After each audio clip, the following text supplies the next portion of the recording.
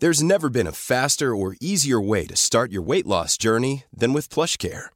PlushCare accepts most insurance plans and gives you online access to board-certified physicians who can prescribe FDA-approved weight loss medications like Wegovy and Zepbound for those who qualify. Take charge of your health and speak with a board-certified physician about a weight loss plan that's right for you. Get started today at plushcare.com/weightloss. That's plushcare.com/weightloss. plushcare.com/weightloss.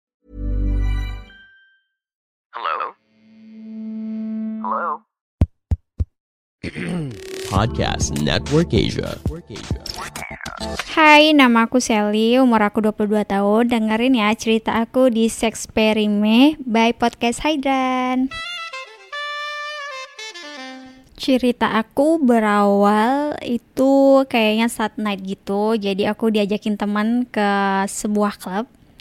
And then di situ ya udah kita kayak biasa party gitu-gitu kan. Terus kayak yang aku udah drunk sedikit. Terus kayak aku nemu nih kayak cowok gitu, kayak tertarik gitu ngelihatnya first time ya kan. Ganteng, tinggi, pokoknya tipe gue banget lah. And then yaudah kita tetap tatapan aja nih. Yaudah habis dari situ kita nggak ada komunikasi juga, malu-malu gitu. Yaudah akhirnya malam itu ya berkesan sih, sampai esok harinya kita nggak ada komunikasi juga kan. Akhirnya beberapa minggu lagi aku tuh datang ke klub yang sama tuh. Emang jodoh kali ya, terus ketemu sama si cowok ini. Terus ya udah kedua kalinya kita tatap-tatapan, terus akhirnya dia nyamperin gue gitu kan. Abis nyamperin gue ya udah kita kenalan bla bla bla gitu. Ya udah di awal ngobrol pertama itu nyambung sih ya, kayak masa pengenalan, kayak masa-masa untuk ketertarikan gak sih untuk berdua gitu kan.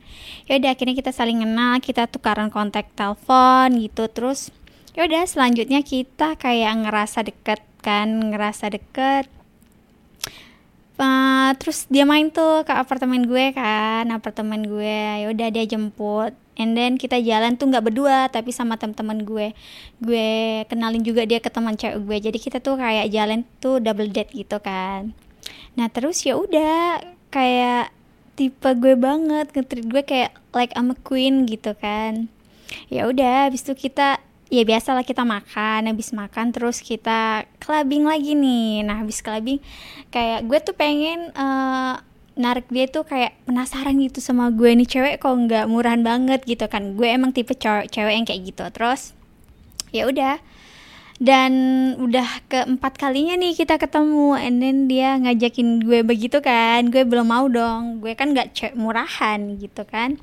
Habis itu ya udah kelima kalinya kita ketemu lagi clubbing, ini cuma berdua sih. Ya udah aku di situ kayak ngerasa mabok gitu, dia juga. Terus kita pulang berdua, dia nawarin buat mampir ke apartemen dia nih. Dah sampai di sana ya awalnya gue nggak mau sih, cuman kayak udah nahan aja keinginan gue yang sebenarnya dari awal mau gitu kan. Terus kayak sekarang ya udah deh gitu. Ya udah akhirnya kita ngelakuin itu. Kenapa dia jadi kayak cowok yang gue mau gitu. Dari awal secara fisik ya, tinggi orangnya tuh, gue suka cowok tinggi putih ya, koko lah ya.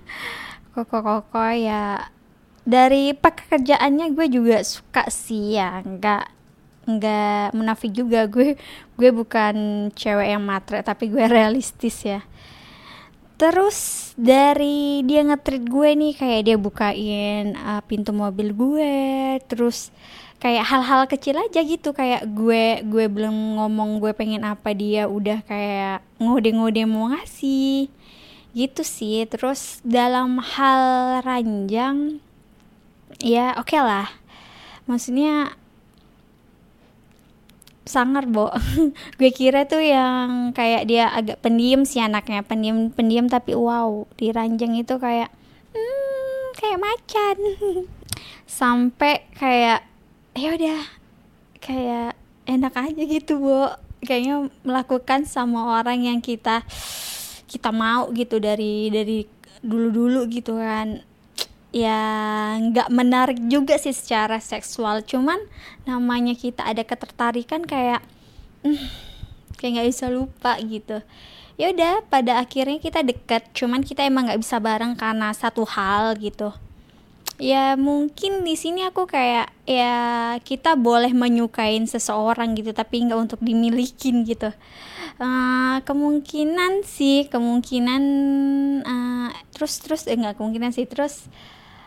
beberapa bulannya kita harus kontak, and then kita ketemu lagi tuh di suatu tempat. Ya udah, kita akhirnya kontak-kontakan lagi, dan di situ dia nembak gue, dan gue coba untuk kendalikan keinginan gue kan. Gue bilang kita nggak akan bisa sama karena somehow gitu. Ya udah, akhirnya ya kayak gue jadi pengagum rahasia dia aja gitu. Dia ngajakin gue jalan, gue juga nggak mau. Akhirnya ya gue batasin aja. Ya sampai sekarang kita udah lost contact sama sekali, cuman ngeliat di Instagram dia story doang atau di WA dia doang. Ya udah, mungkin sekian aja dari gue. Pandangan dan opini yang disampaikan oleh kreator podcast, host, dan tamu tidak mencerminkan kebijakan resmi dan bagian dari Podcast Network Asia. Setiap konten yang disampaikan mereka di dalam podcast adalah opini mereka sendiri dan tidak bermaksud untuk merugikan agama, grup etnik, perkumpulan, organisasi, perusahaan, perorangan, atau siapapun dan apapun.